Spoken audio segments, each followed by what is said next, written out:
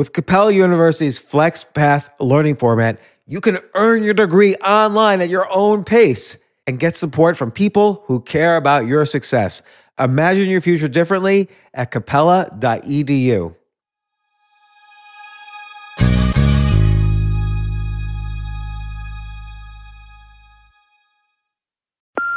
Hey Mom, first things first, thank you.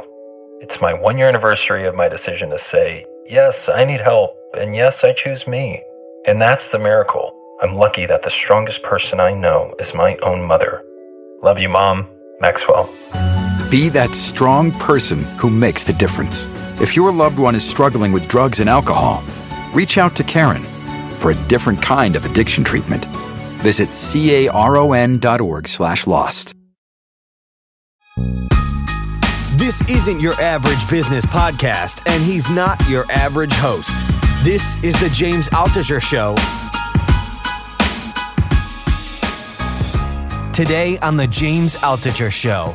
You have this media company, Impact Theory. The podcast, Impact Theory, is amazing. We're going to talk about it. You have a great message about creating impact and how there's essentially no excuses. Anyone can create impact. I want to talk about all of this, and I'm going to also want to talk about what you just said.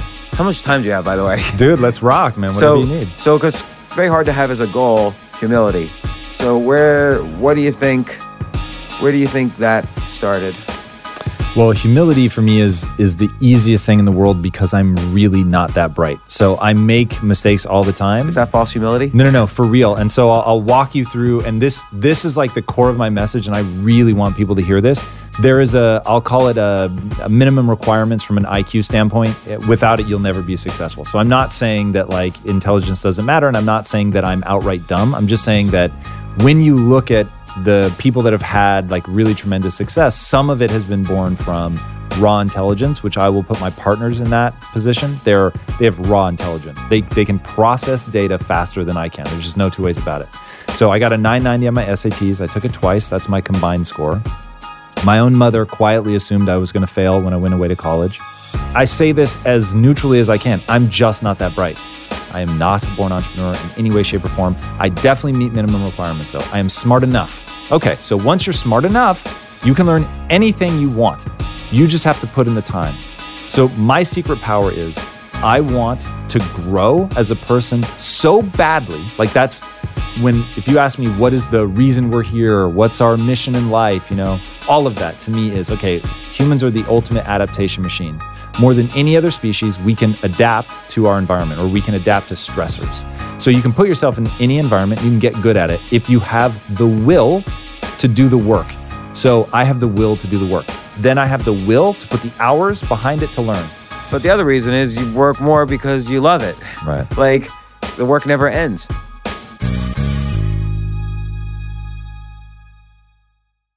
All right, Jay, we're rolling? Yep. Got Tom Bilyeu, one of the fastest growing entrepreneurs in history. I don't care if you don't agree with me, but if anyone grows their company 57,000% in 2 years, that's one of the fastest growing ever. Like Warren Buffett never grew his company that fast. Wow, yeah.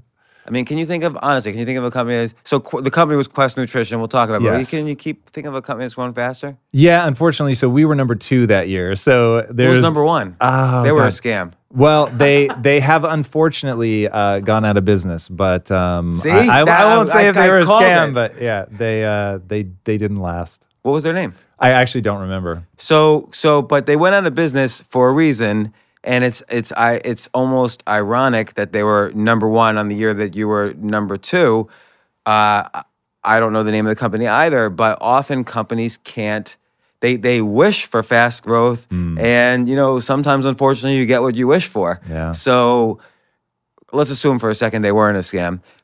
How does anybody handle fast? This is a total tangent on what I really want to talk to you about, but how do you handle fast growth like that, where it's like too hard to handle? Almost universally poorly. And everyone will warn you against growing too fast. And it really is a danger. And the reason it's a danger is because you cannot find the right people fast enough. You can find people fast enough. You can't find the right people. And then you can't inculcate them into the culture. And culture is everything if you want to win long term. So all of the big mistakes that we made were because of the speed. And then we had to go behind that and clean it up. And that wasn't always pretty. And so it's this just really painful balance that you're trying to strike between, I want to grab market share while I can, while we've got heat, grow fast. And there's going to be a price to pay for, sticking things together with Band-Aids and stuff. So you have to be really cognizant to come behind it and solidify everything. So there's a lot of things to unpack there, and I don't mean to get so in the weeds of Quest Nutrition, the company you started. I'm happy to be in the weeds. One thing I've noticed in my own businesses, whether I've started them or been an advisor or whatever, is there's different levels. Your business has to almost reincarnate itself. I was going to say reinvent itself, but it's not quite reinvented. It almost has to reincarnate itself, like come out of its shell like a butterfly at each one of these levels. The $1 million revenue level, the $3 to $5 million revenue level, 10, 30 to 50, 100, 300 to 500, billion. And by reincarnate, you said you have to find the right people for each stage and make sure they're correct. Like you said, it was easy to find people, but hard to find the right people. I'll add one more thing to it, which you'll probably agree to it. You have to find the right you for each stage, or else you need to quit. Yeah. And so, like, absolutely right. Was there ever a point, like, what was, and the entrepreneur is often going to be in denial of that. And we've seen this from Steve Jobs being forced out of Apple in the 80s until he reached a certain level of maturity, to what's gone on at Uber and so on. What was kind of like, let's even call it your down moment after such fast growth?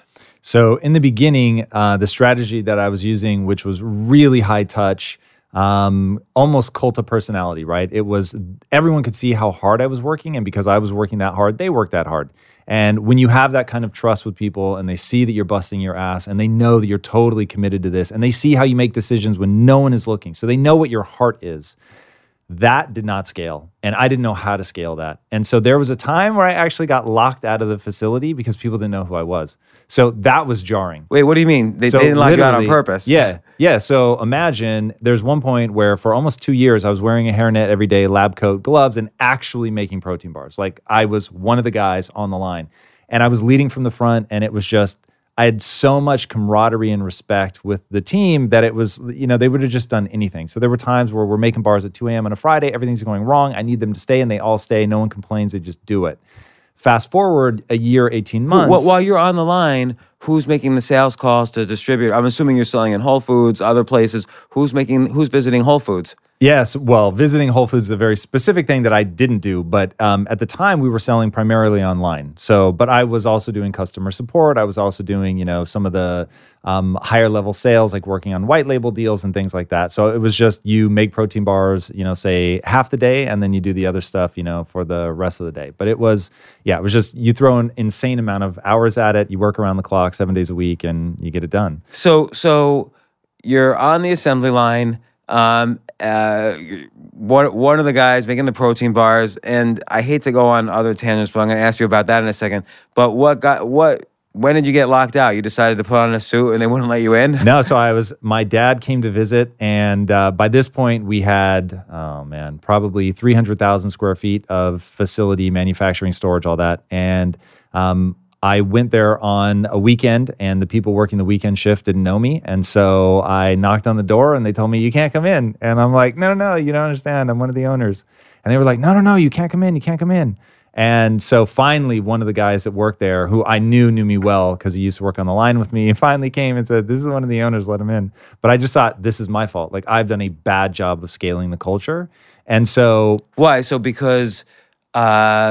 maybe you didn't do a bad job, because ideally a company's assets shouldn't be personal. Like, you shouldn't have been a part of the value of the company. If the culture of a big company is growing well, like Quest Nutrition is the equity, is the culture, it's nutritional bars because of X, Y, and Z. So it almost is a good cultural thing that they didn't recognize you, that you could remove yourself from the line and business still continues.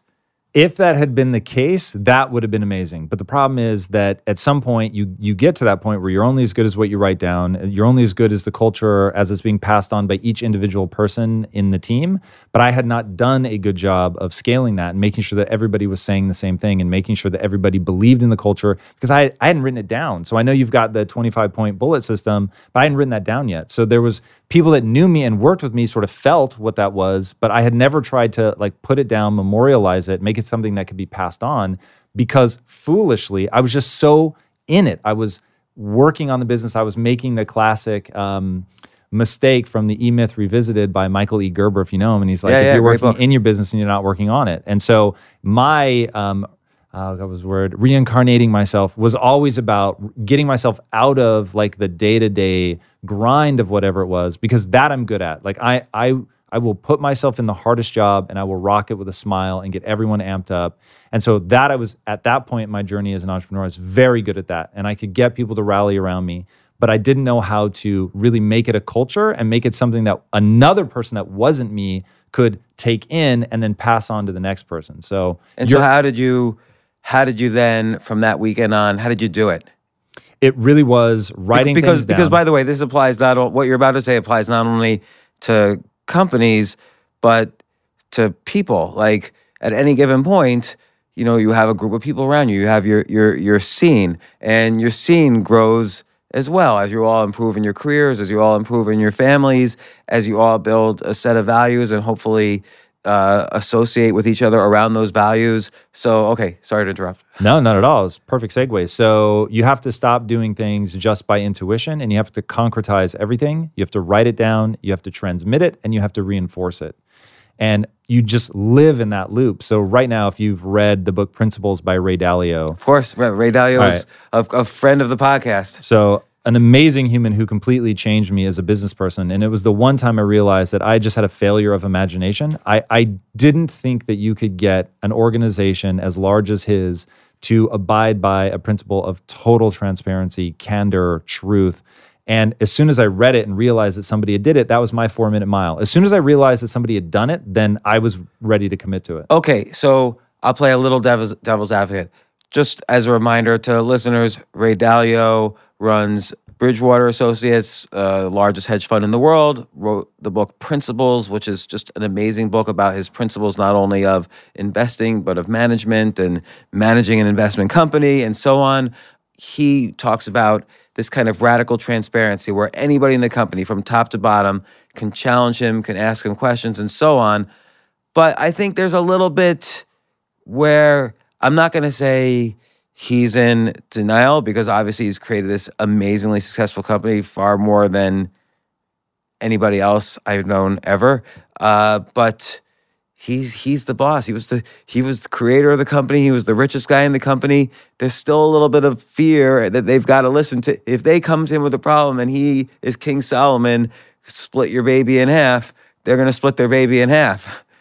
Yeah, look, this is the greatest fear that I have as an entrepreneur, and I'm going to guess that Ray shares this. So his whole thing, the lesson that he learned, the same lesson that I've learned, which is you think you're right, but how do you really know that you're right? And if life slaps you around enough, you begin to realize, okay, I get these really strong feelings. I'm absolutely convicted. Like, I know this is what I need to be doing. And I feel that way right now. So I'm building a media company now. I've exited Quest, building a media company. And in any endeavor like that, like, yeah, there are things that you love. There's stories that you want to tell. But how do you know that you're telling the right story in the right way to the right audience? And if you don't have people that are willing to challenge you, and I'm literally talking about an intern on their first day, I am so desperate for them to tell me what they really think.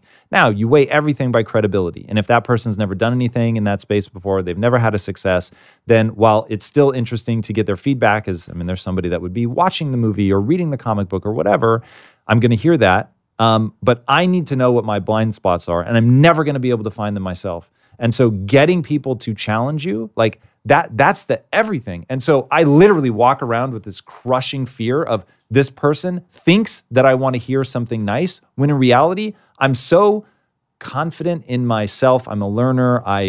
My ego is tied entirely around getting better.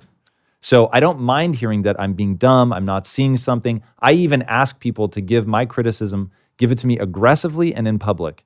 And the reason that I ask for that is, I want people to see that I'm not delicate, and so that they can challenge me. They're not going to get fired. They're going to get thanked. And then two, I don't ever want someone to worry that like, oh, I'm going to step on his toes, or I didn't want to say it because it was in front of so-and-so. Man, the one thing I care about, and the one thing when I look back on my life that I will judge myself by, was, did I give it everything I had to be successful? And so I do want to mention, you have this media company, Impact Theory. The podcast, Impact Theory, is amazing. We're going to talk about it, plus all the ancillary activities you're involved in.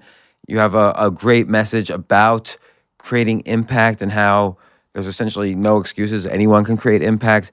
I want to talk about all of this, and I'm going to also want to talk about what you just said. How much time do you have, by the way? Dude, let's rock, man. Whatever you need. So, because sometimes we only have 60 minutes and Jay's waving the 10 minutes left, but I have got a lot of questions for Tom here. So, how do you make a protein bar? Like physically? Yeah. So this is really fascinating, at least for people in the food industry. So the reason I asked, by the way, is I used to be in the hedge fund business, and like a Ray Dalio, but 1,000 times smaller. On the up days, we're going to be the most successful people in the world. On the down days, I kid you not, my business partner and I every single day said, you know what? Let's just sell protein bars. Like, this investing stuff sucks. Yeah. So I want to know now, for the first time, this is like 12 years later, how do you make a protein bar? So first is starting with, what are the ingredients that you want to put into the bar? Because the mistake that the industry made, and this was how we built, $1 billion company, you're talking about how fast we grew, the way that we were able to grow that fast is everyone in the industry before us led with, this is the equipment that exists. What ingredients will run through it? And so that's why the industry got in this loop of using basically high fructose corn syrup in many different forms. Because that sticks everything together, so you could package it in a small package, a bar. Yeah, and even more horrifyingly subtle than that, it was for the last 70 years, in lockstep with the use of high fructose corn syrup, you have government subsidies making that cheaper. It tastes amazing, and it gives things a certain type of pliability and a certain way that it reacts to pressure. Now, if that's going for 70 years, all the equipment that becomes commercially available is made to produce things that have high fructose corn syrup. And I'm sorry to interrupt, but there's like some technical stuff. Sure. So flexible and pliability, just that feel of a bar where it's not going to like crumble in your hands when you pick it up inside the packaging. You're gonna feel it, like it has substance, because the high fructose corn syrup is binding your hopefully nutritious ingredients together. That, and then how does it react to pressure? What does that mean? So if you think of like if I yell at it? Not that kind of pressure, like physical downward pressure. So if you take water, right, which is uncompressible. So depending on the water content in whatever you're putting into your product, it will dramatically impact how you're able to flatten it, how easy it is to flatten. What happens is it's trying to go through a point of pressure on a machine. Because if you're doing something like we were doing, which is slabbing the bar, you're basically putting it under these big wheels. But if the bar resists being compressed, now you start breaking machinery, which is exactly what we were doing. So we found that by taking out the high fructose corn syrup and putting in a liquid fiber, it felt the same in your hand, but it didn't react the same under pressure. And it became very sticky. It was very hard to get it even. And if you put it under too much pressure, then the bar would begin to harden. And so everything was like these just minor changes would have massive impact on the quality of the bar. So also that high fiber, maybe it'd be hard to eat. Like, you can't eat too many of the bars. There are certain fibers that react that way, and there are certain fibers that don't. So we tested a lot of them. The first one that we had was just an absolute nightmare. We migrated away from that, and then that one had, it was just too high in carbohydrate, and so we ultimately moved to a third one, which ended up being the sweet spot. But you have to be super careful. You have to have a lot of people try the bar. Like, who do you call, like a chemist, and say, hey, can you test 10 fibers for me and tell me which one's best? No, when it came to that, because you're talking about like gastrointestinal distress, for that you need real people, and you just need to get a whole bunch of people to eat them. My wife happened to be the canary in the coal mine because she has a very, I'm sad to report, compromised microbiome. So if she could eat it, we always knew we were good. But we would give it to everybody in the company every time we were trying it. Any friends we could get, we would each, when it was, very small company, we would each see what our tolerance was. Can you eat one bar? Can you eat two? Can you eat 3, 4, 5? Like, where is that breaking point where it stops either being fun for you or the people sitting near you? And obviously, at the time when you started it, you were piggybacking on top of an already big industry. People realized they needed protein in condensed, high density doses for whether it was weightlifting or energy for the day, or you're busy and you need like a quick meal, you get a protein bar. I always find with protein bars, they're like too chewy. And as you point out, they're not always as nutritious as they claim. And the protein itself, depending on what kind of protein they use, there might be dairy, like with whey protein. It might not be as nutritious protein as many people say. I don't know what kind of protein you were using. Yeah, so that comes down to everybody's looking for something different. And when we started, I still can't believe this is true, but when we started, people were debating whether or not a calorie was a calorie. Meaning, does a calorie of sugar matter compared to a calorie that comes from, a vegetable or from meat? And this is just 8 years ago. This is 2010. Yeah. So literally, now I think everybody agrees that's just absurd and that calories matter. Not only do calories matter, so like saying that you had red meat, not only does that matter, but what did the cow eat, right? So was it grain-fed? Was it grass-fed? All of that matters. So now people are really beginning to understand that not only the food source, but how it was grown matters. And then also the N of 1. How do you respond to that particular thing? And there's so much variability. It's really, really crazy. And so now as the food industry changes, like everybody will say, okay, this is, XYZ, but you need to try it. You need to see how you react to it because it really varies pretty dramatically. So if you were to, well, I'll ask you, when you started making protein bars, but I was going to ask you if you were to start today, but I'll ask you about 2010.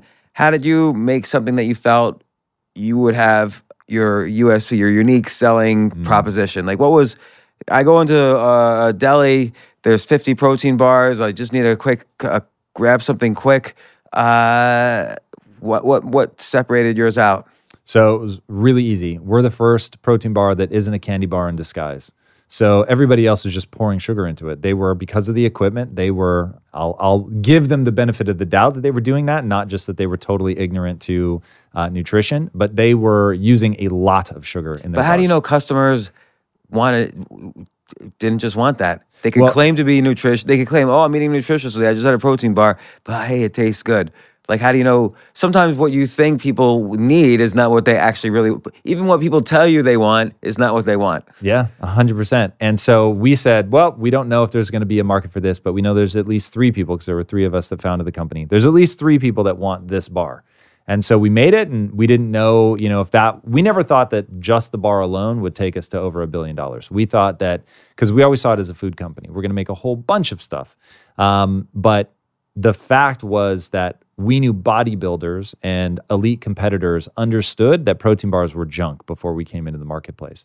So our whole thing was go after them. Give it to people that we don't have to explain it to, where all they have to do is turn it over, read the ingredients, eat it, and then they'll say, this is unlike anything else that's out there. The macronutrient profile is off the charts. The ingredients are top notch, but it tastes amazing. And that was the big USP, was people either had a bar that was healthy for you from an ingredient standpoint, but it tasted like cardboard, or they had a bar that tasted amazing. I mean, there were some that tasted like Snickers bars, but they were, from an ingredient standpoint, almost identical to a Snickers bar, just with some protein thrown in. And believe it or not, we're going to talk a lot about impact theory. That's actually the main thing I want to talk about, your current media business and the message you so powerfully spread. And but I am just fascinated by this. And I'll go as long on this as you want. So I have 2 things I want to unpack there. So let's say you have that unique thing. You can go to the store, look, all these other bars you're selling, junk. You're Whole Foods, you should be selling something nutritious, or whoever it is you were pitching. But everything still boils down to shelf space. So let's say, again, you had some testimonies from bodybuilders, maybe even a famous bodybuilder or 2. How'd you get the shelf space? Yeah, so I mean, we can do, like, I am happy to sit here and we can do a whole masterclass on this. It's actually really interesting to me. So we don't have to do that. No. I mean, I just want you to know, like, we can go super deep on this, whatever you want. Because Whole Foods was buying regionally at that time, from what I understand. Bananas, absolutely bananas. And so you have to kind of show each one each region that this is the one you want. And then I guess you were selling probably in GNCs and other places, which did buy nationally, from what I understand. So how did you, what was your first big deal that you were like, hey, this is going to work? Yeah, this is the key. And anybody out there that wants to start any kind of business, maybe not any, but most, certainly food, here's the answer. Go online first. Build your business there. Stores know that they're kingmakers, but it doesn't need to be that way anymore. And when they believe that they're the kingmaker in the relationship, they will negotiate as such. And so what happened was, we were going to GNCs, we were going to the Ralphs and the Krogers and all of that and saying, hey, we want to be on your shelves. And they would give us terms that were absolutely insane. And there was just no way we were going to sign it. We're like, this is barely above break even. It doesn't even make sense. So we just kept telling them no, no, no, no, no. We told them no for over a year. At one point, we finally had to hire somebody to tell them no in a nicer tone of voice because we were beginning to damage the relationship. But we knew every day we're getting stronger. Every day more and more people are walking into retailers and they're saying, hey, I eat this Quest bar, but I have to order it online. I want to buy it in your store. Why don't you carry them? And so then it became this, well, they won't let us carry them. So we were building all this buzz around the brand. We were marketing socially, which nobody was doing back then. How were you doing that? Like, how did you, like if someone went on Amazon and say, oh, I want to buy a box of protein bars, why would your bar show up? You were such a new company. Well, the irony is the dynamics have changed a lot since we launched. So Amazon wasn't a huge part of our strategy in the beginning. In the beginning, people were still buying things on an individual website, which now I would say your plays are, if you want to go online, go through Amazon. That's going to be 90% of your online sales. And if you want to go retail only, go retail only, but make that a part of your pitch. Tell retailers, I'm going to be, I'm committed to the retail channel. I'm not going to be selling online. And you can really have an interesting strategy there, but I think it's a far weaker one. So if I were going to do it now, in no uncertain terms, I would be doing an online play. I would build my business that way. I would be doing it through my own website. I'd be doing it through Amazon. But most importantly, I would have a massive social presence. I would build a community, and I would make sure that I was adding value to that community, not just with the product, but with whatever social content that I'm pumping out. So like, for instance, videos about nutrition, videos with bodybuilders, bodybuilding techniques, maybe talking about high protein diets and the benefits of them. Let's say I was going to do Quest over again. First of all, I'd have a really big focus on fat, and I'm going to start telling stories about why fat matters, and I'm going to go way beyond bodybuilding. So bodybuilding is ultra niche. And while it was great for us in the beginning because it really showed these people care about their bodies and they get tremendous results. So you know that you can trust it for something nice and simple like weight loss. But if I were trying to differentiate myself now, I would be going after something in ketogenics, and I would be telling stories about people who've had not only weight loss on ketogenics, which is amazing, but longevity, anti-cancer properties, possibly I don't want to make claims here, but like I would be talking about what's being talked about in the scientific literature about the power of fat, about the power of ketogenics. We'd be telling stories. Like there's this woman, her foundation's called Max Love, and her son, Max, had what was considered to be terminal brain cancer. She put him on a ketogenic diet, and he's been in remission for, I don't know how many years now. And she tours around talking about it. That's amazing. So he didn't, did he first go through chemo and all that, or did she avoid? I don't remember how much of that they did, if they preempted that by shrinking the tumor through ketogenics or what. And unfortunately, I just don't remember the details of the story that well. I mean, why does the brain need sugar at all if everybody would be so successful with a ketogenic diet? Well, here's the fascinating thing. The brain doesn't need sugar. So the brain can survive on ketones. So you can, this stuff gets really complicated in terms of the body. You're always going to have some sugar in your bloodstream. So you'd be hard pressed to get your blood, your glucose levels to zero. But there have been documented cases of people that have high presence of ketones and their glucose is in what would be considered a terminal range, so sub 20. But they're able to get in that and not suffer, fatalities and things because the brain is being protected by the presence of ketones. Now, I can sort of give you the high level stuff for really deep analysis on why keto works at that level. There's no, that's okay. But I'm curious. Okay, you have a story to tell, and you're able to tell it. So do 5 billion other people who are arguing every day about the Supreme Court on the internet. How do you get your message to rise higher than just how do you become the signal versus the noise? Yeah, so one, it has to be real. So your product really has to work. Two, you have to get people that are changed by that product, that are moved by it. It solves some problem for them. Solving a problem I'll call the minimum barrier to entry. And then the real money is it solved a problem for them, and now it's given them like reason to be evangelized.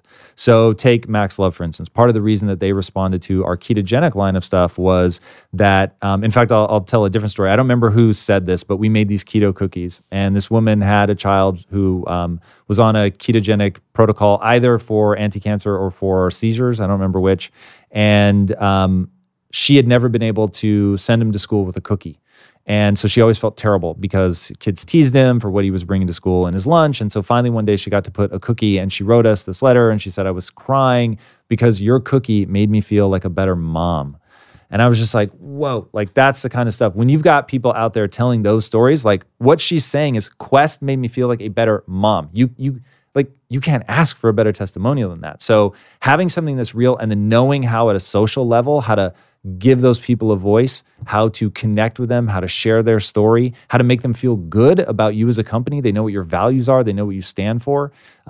And then you just have to be there at the ground level doing all the right things. You've got to be hustling. You've got to be at trade shows. You've got to be touching people. You've got to be doing rad things for people. Like that's our mantra is do rad things for people, evangelize them at every touch So point. do rad things for people, because those are stories, right? sure. It's and you've talked about this in your podcast. It's everybody's living in the comfort zone because it's comfortable. Why shouldn't they live in the comfort zone? But getting outside of that comfort zone is where you're able to do rad things for people. That's how people recognize that they're rad, because very few people are outside there in the heat.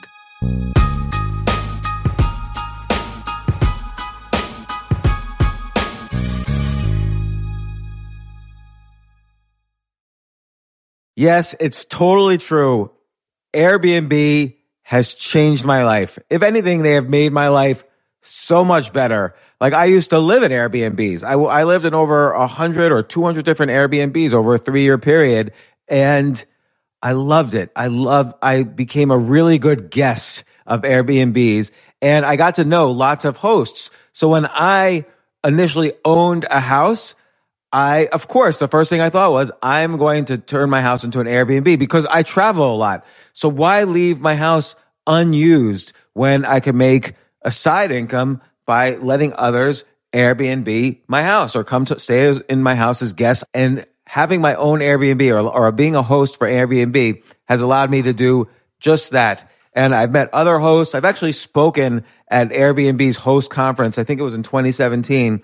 I met so many just nice hosts. It's a great community. And I love, turning my own home into an Airbnb. Like I'm traveling to Austin next month. My home's going to be an Airbnb while I'm away, and I'll stay in an Airbnb. I'd rather stay in like a 3-story house Airbnb than in one tiny hotel room in the middle of Austin during South by Southwest.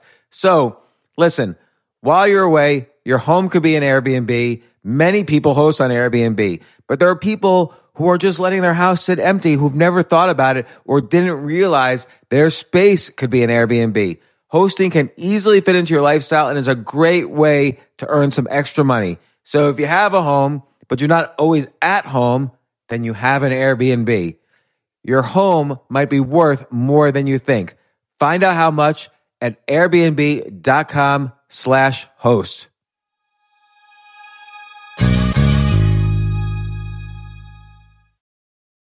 Daylight savings time is starting up again. Okay, podcast is over. That's all you needed to know. But why do we have daylight savings time?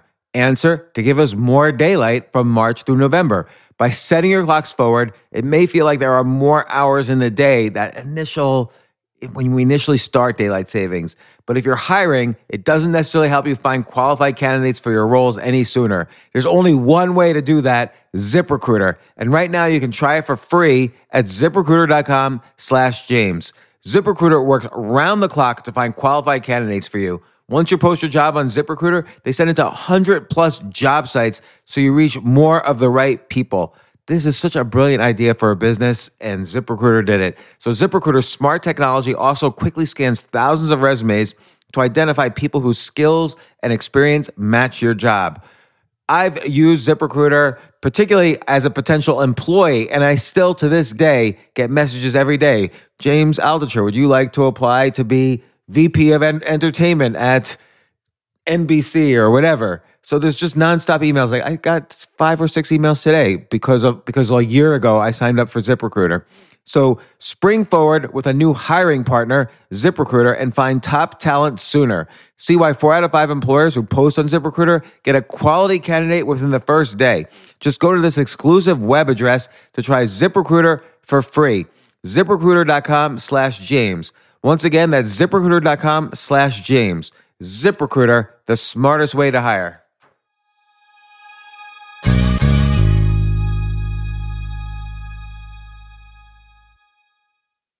Hey, listen, men's health is important. Men act all cocky and like they don't need anything. But the reality is, as you get older, there's some things you need. And it often feels like we're too busy to take care of our health problems. Like, I'd rather do anything than go to the doctor or the dentist or the pharmacy or whatever. But now you don't have to waste your time if you use Hims.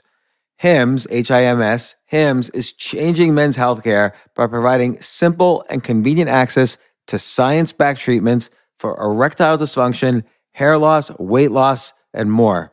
The entire process is 100% online, so you get a new routine of improving your overall health faster. Jay, you listening to all this?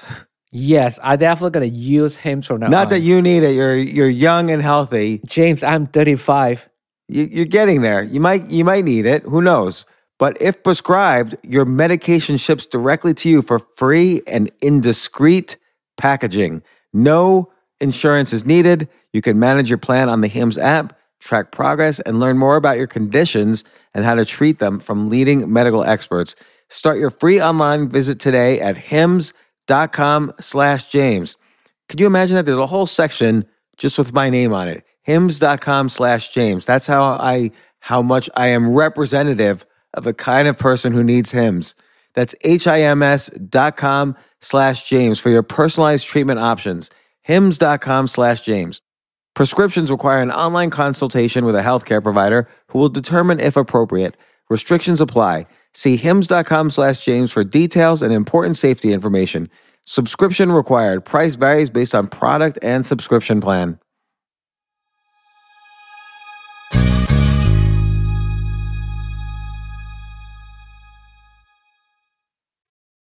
And what's interesting, the reason I wanted you to go through this story, and I'm not quite done with it yet, the reason I wanted you to go through this story is at a meta level, you take these same principles of storytelling and excellence and growth, and you tell that story to build Impact Theory, your new media company, which we're going to get to.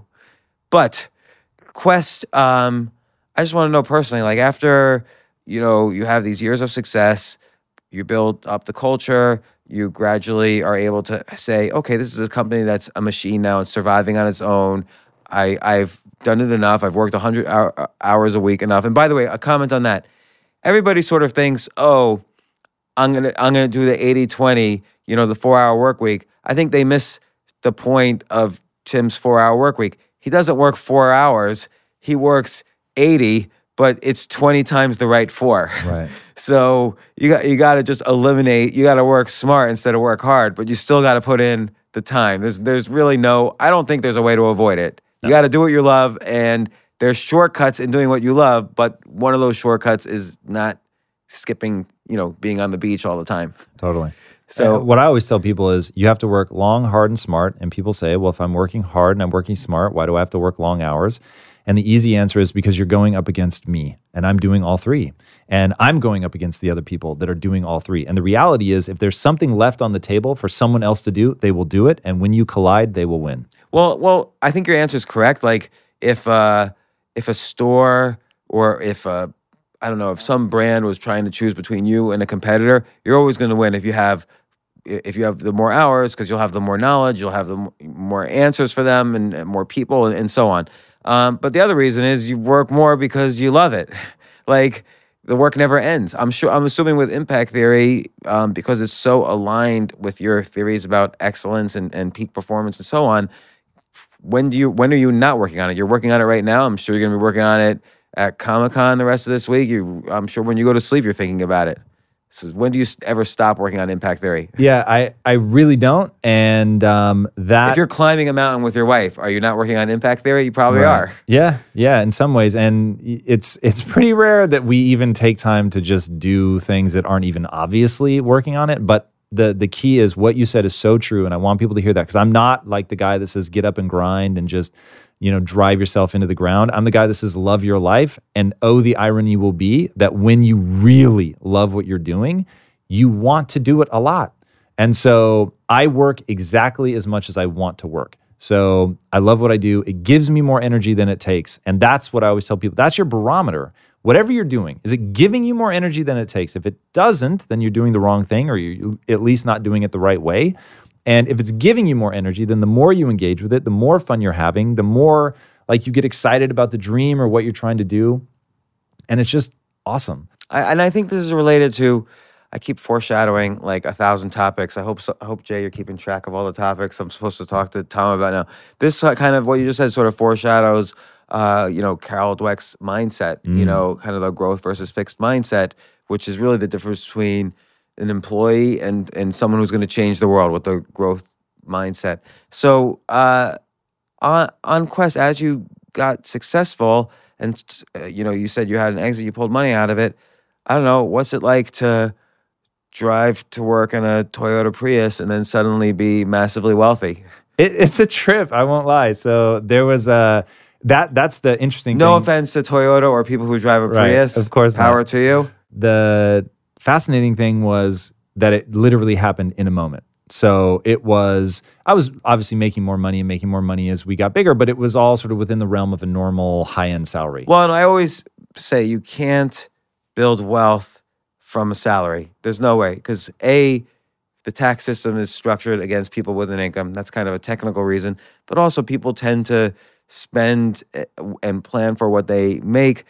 You kind of either have to make money in chunks like you did, or a diversified amount of income streams. Right. So things surprise you, and it's actually harder to plan to spend the money. So you're able to accidentally save. Yeah, that sounds about right. But so yeah, you got somebody came along and said, hey, we'll give you X amount of lifetimes worth of money to get the hell out of Quest. You took it, and what'd you do the next day?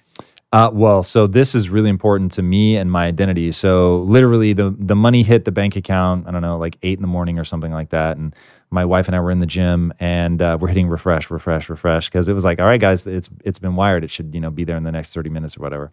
Refresh. And then boom, you're rich. I mean, it was so bizarre. And I said, and now I'm going to work. And she was like, what are you talking about? And I said, the very core of my identity is this is not about money. So why would I not go to work the same as normal on the day that I get money? And so for me, it was like, if you went to the team and said, wait. Are you divorced? No, man. My wife and I went on to go to work co-found with you the that company. day? She did, yeah. She wasn't happy about it. I'll be really honest. She What did she wanted to take a moment to celebrate. And that's not my strong suit. To me, it's a question of identity. Everything is a question of identity. How did you resolve it then? How did you say, no, we'll celebrate? I said, we'll have to find another time. I'm going to work. Like, it's just that important to me. And she understood. She didn't love it. Like, she would have played the day a little bit differently. But my wife is beyond gracious and understanding, and is just ride or die for the vision. So, and she has said she'll never ask me to not be myself. So she got it. She understood that was important to me. That's really great. She'll never ask you to not be yourself. Yeah. Do you think that's an important qualification? 1,000%. For me, it literally could be no other way. And so what if, though, you had a flaw that you were in denial about?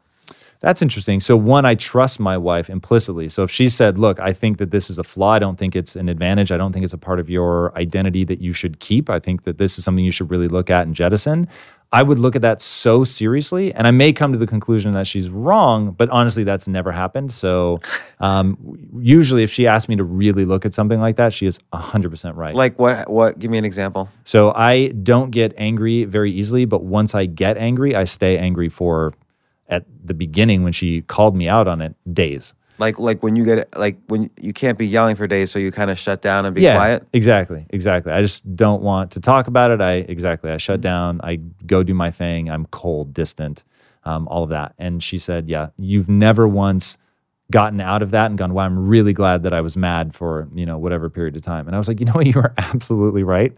And so I went down this whole path of coming up with a way to get myself out of that. And it changed our relationship. And it's been a pretty powerful tool that I've used in a lot of ways in business, but it definitely started just to want to be a better husband. A lot of this, what you're talking about with Quest, the money, the relationship, there's kind of this meta thinking aspect, which is at first you could think, okay, how do we make a protein bar? How do we get sales? How do we crush the competition? But then there's this meta level of thinking like, okay, well, I did something wrong with the culture of the company. I need to kind of tinker now, not with the protein bar, but with the company itself. And it's the same thing you just mentioned with the relationship. Like the relationship's great, quote unquote, i.e. the protein bar is great. And, but now I've got to tinker on something, it not about my wife but about the relationship, is how I interact with the relationship. So there's like this meta level of thinking that has to happen, but you have to cultivate a certain humility first. You can't have it's very hard to have as a goal humility. So where do you think that started? Well, humility for me is the easiest thing in the world because I'm really not that bright. So I make mistakes all the time. Is that false humility? No, for real. And so I'll walk you through, and this is like the core of my message, and I really want people to hear this. There is I'll call it a minimum requirements from an IQ standpoint. Without it, you'll never be successful. So I'm not saying that like intelligence doesn't matter, and I'm not saying that I'm outright dumb. I'm just saying that when you look at the people that have had like really tremendous success, some of it has been born from raw intelligence, which I will put my partners in that position. They have raw intelligence. They can process data faster than I can. There's just no two ways about it. So I got a 990 on my SATs. I took it twice. That's my combined score. My own mother quietly assumed I was going to fail when I went away to college.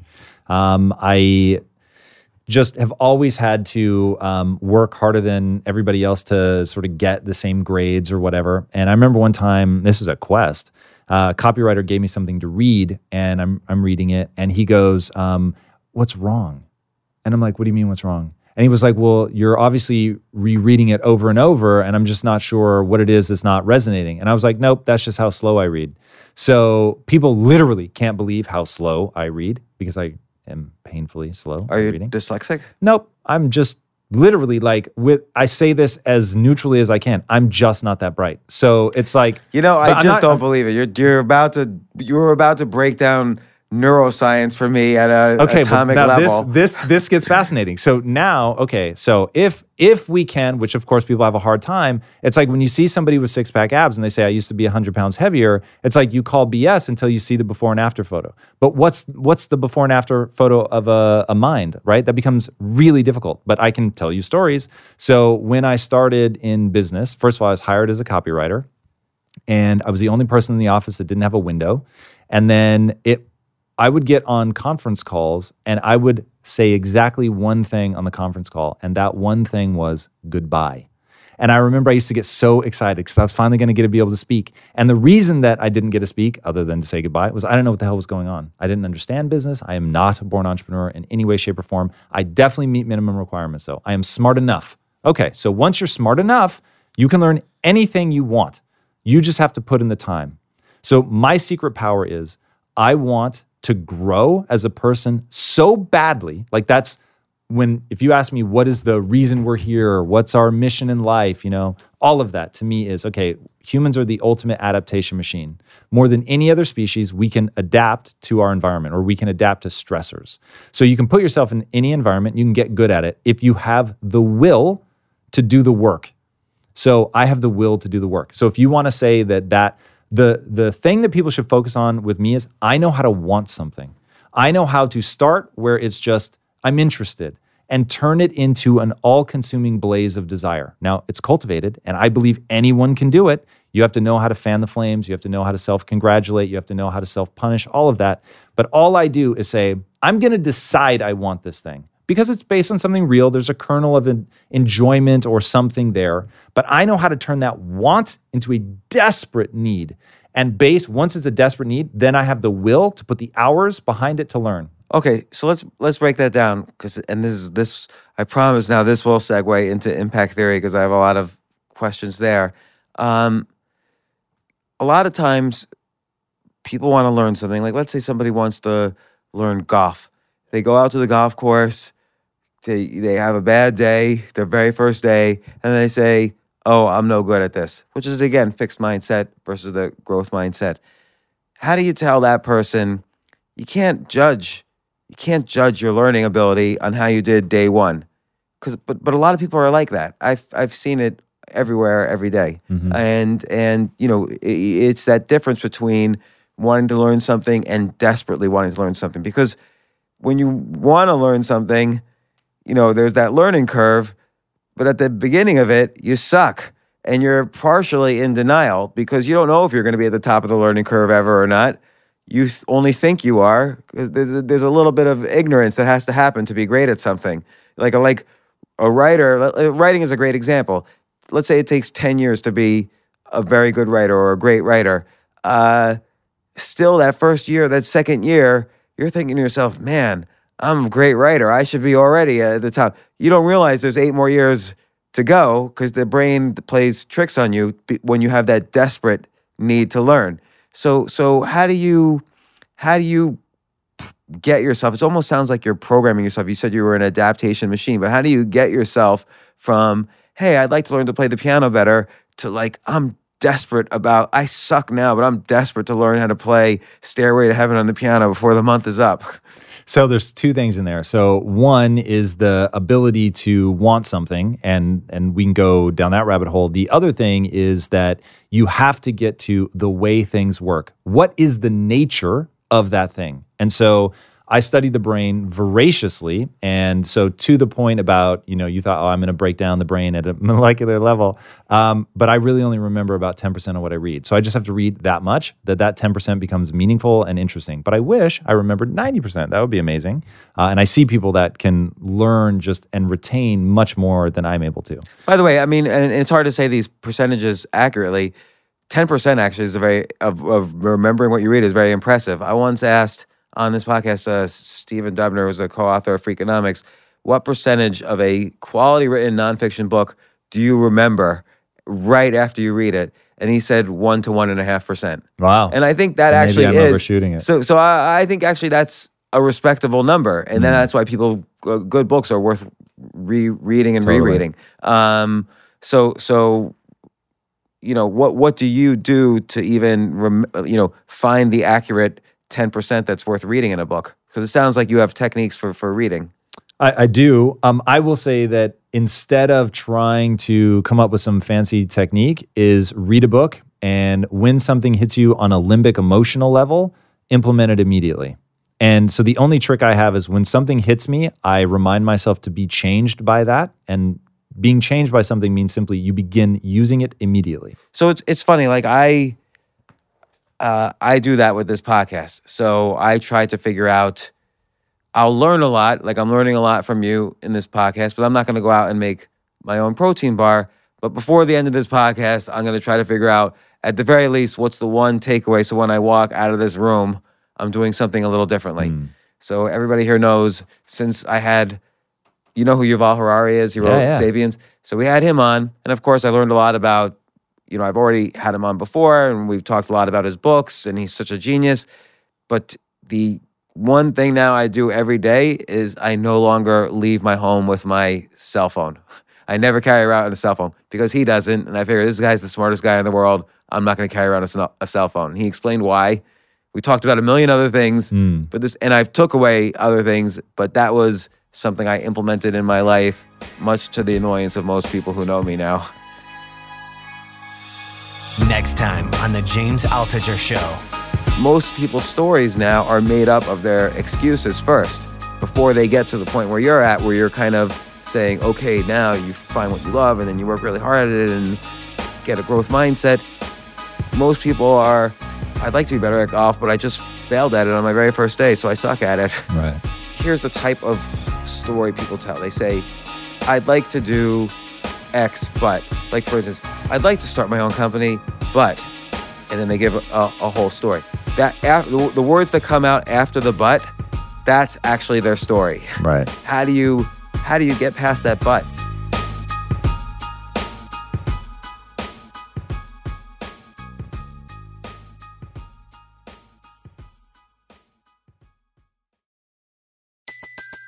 Everybody in your crew identifies as either Big Mac Burger, McNuggets, or McCrispy Sandwich. But you're the Filet-O-Fish Sandwich all day. That crispy fish, that savory tartar sauce, that melty cheese, that pillowy bun. Yeah, you get it. Every time. And if you love the Filet-O-Fish, right now you can catch 2 of the classics you love for just $6. Limited time only. Price and participation may vary. Cannot be combined with any other offer. Single item at regular price. Ba-da-ba-ba-ba.